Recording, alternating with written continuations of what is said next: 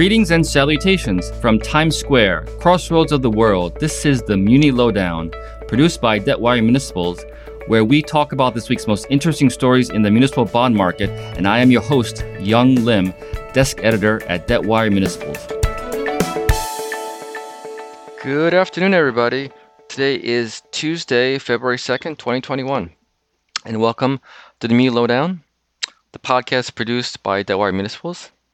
Today, I'd like to welcome the Debtwire Municipals research team, headed by Greg Clark, and also joined by Anthea Ma. Welcome, everybody. Hi, Young. Hi, Young. How's everybody doing? Can't complain. Stay warm. Anthea, how about you? Well, it snows again, so it's beautiful outside. I'm enjoying the snow right now. If you had to shovel it, I don't think you would have to enjoy that much. Yeah, well, I live in an apartment, so that's one benefit. Yeah, that's the way to go. All right, smart move. All right, I'm glad both of you are safe and warm. So we're going to talk about the work you guys have done. Great work, obviously, and a new report. And without giving too much away, I know it's simply called the Toll Road Capital Fund Tracker. And pretty much I'll let Greg explain the report to us. Okay, thank you, Young. I'll refer to this as the funding tracker for obvious reasons, too many syllables otherwise, but just for once more, it's the Toll Road Capital Funding Tracker. The report includes brief descriptions of the 10 busiest U.S. toll road and bridge systems, recent traffic trends, and summaries of their capital plans. The funding tracker follows a similar report we did late last year on U.S. mass transit systems. Now, how did you come up with the list of these 10 busiest toll roads and bridges? So we used information provided to us by the International Bridge, Tunnel, and Turnpike Association. And our first try was with a federal agency, but somewhat to our surprise, they didn't have this data. Then why don't you guys give us some idea of your findings? The borrowers in our study had traffic declines recently of about 20%. As you might guess, our mass transit report, by contrast, showed much greater ridership declines. Given the persistency of COVID-19 and the time it'll take for most of the U.S. population to be vaccinated, I think it's likely that for at least the next year or two, vehicular travel will continue to be preferred to mass transit. So, Greg, earlier you mentioned that these borrowers' capital plans. Describe for our listeners what a capital plan is and what it entails. Well, capital plans are plans for how a borrower is going to finance its capital or infrastructure project. And they typically cover horizons of 5 to 20 years.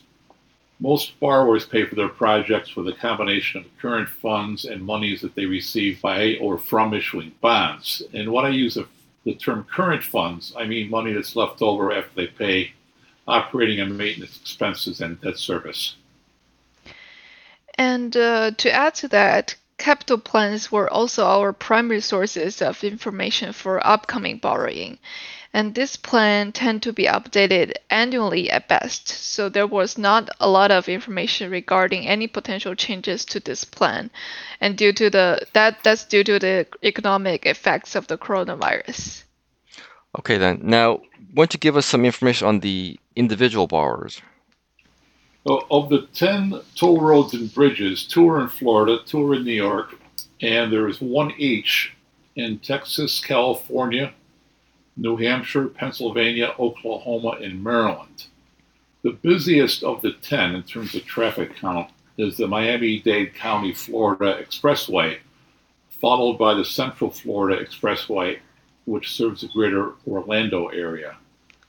The other 8 in decreasing size by traffic count are the Central Texas Turnpike, which serves the Austin area, the bridge and tunnel operations of the New York MTA, the New York State Thruway, which goes from downstate New York north to Albany and then west all the way to Buffalo, the Pennsylvania Turnpike, Oklahoma Turnpike, Maryland Transportation Authority, Bay Area Toll Authority in the San Francisco area, and the New Hampshire Turnpike. And we should also point out that not all of the operations of any one borrower are contiguous.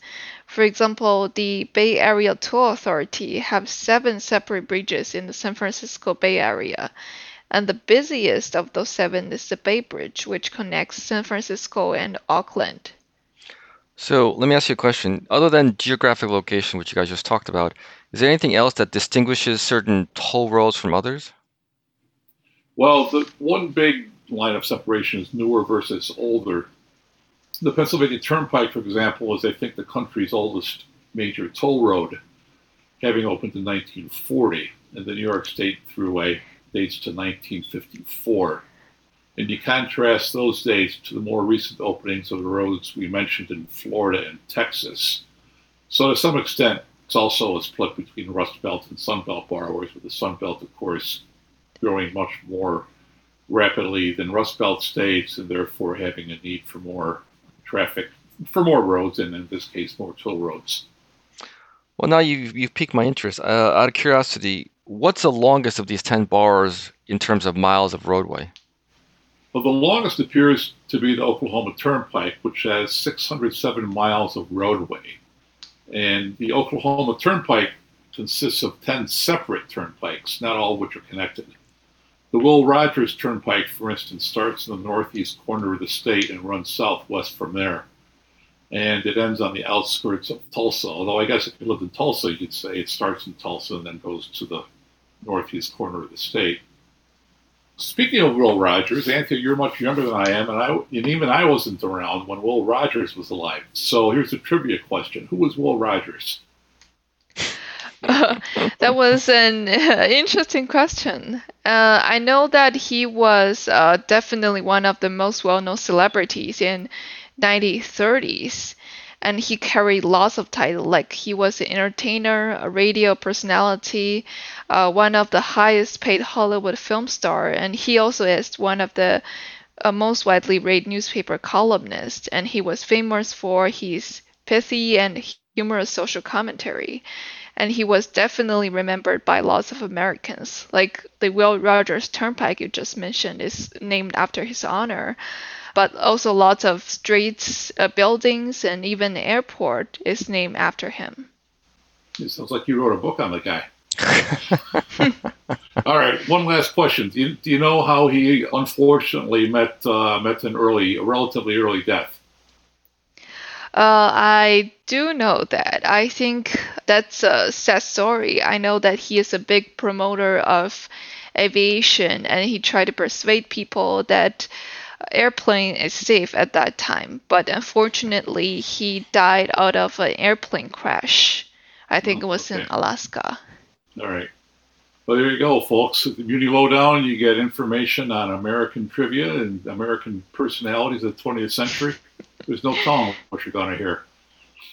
Wow, that's actually quite fascinating. I know that Will Rogers has a lot of famous quotes. I think my favorite, I think one of his best known is basically the quote of, "I never met a man I didn't like." So that's a good one. Another one is, "I don't belong to any organized political party. I'm a Democrat."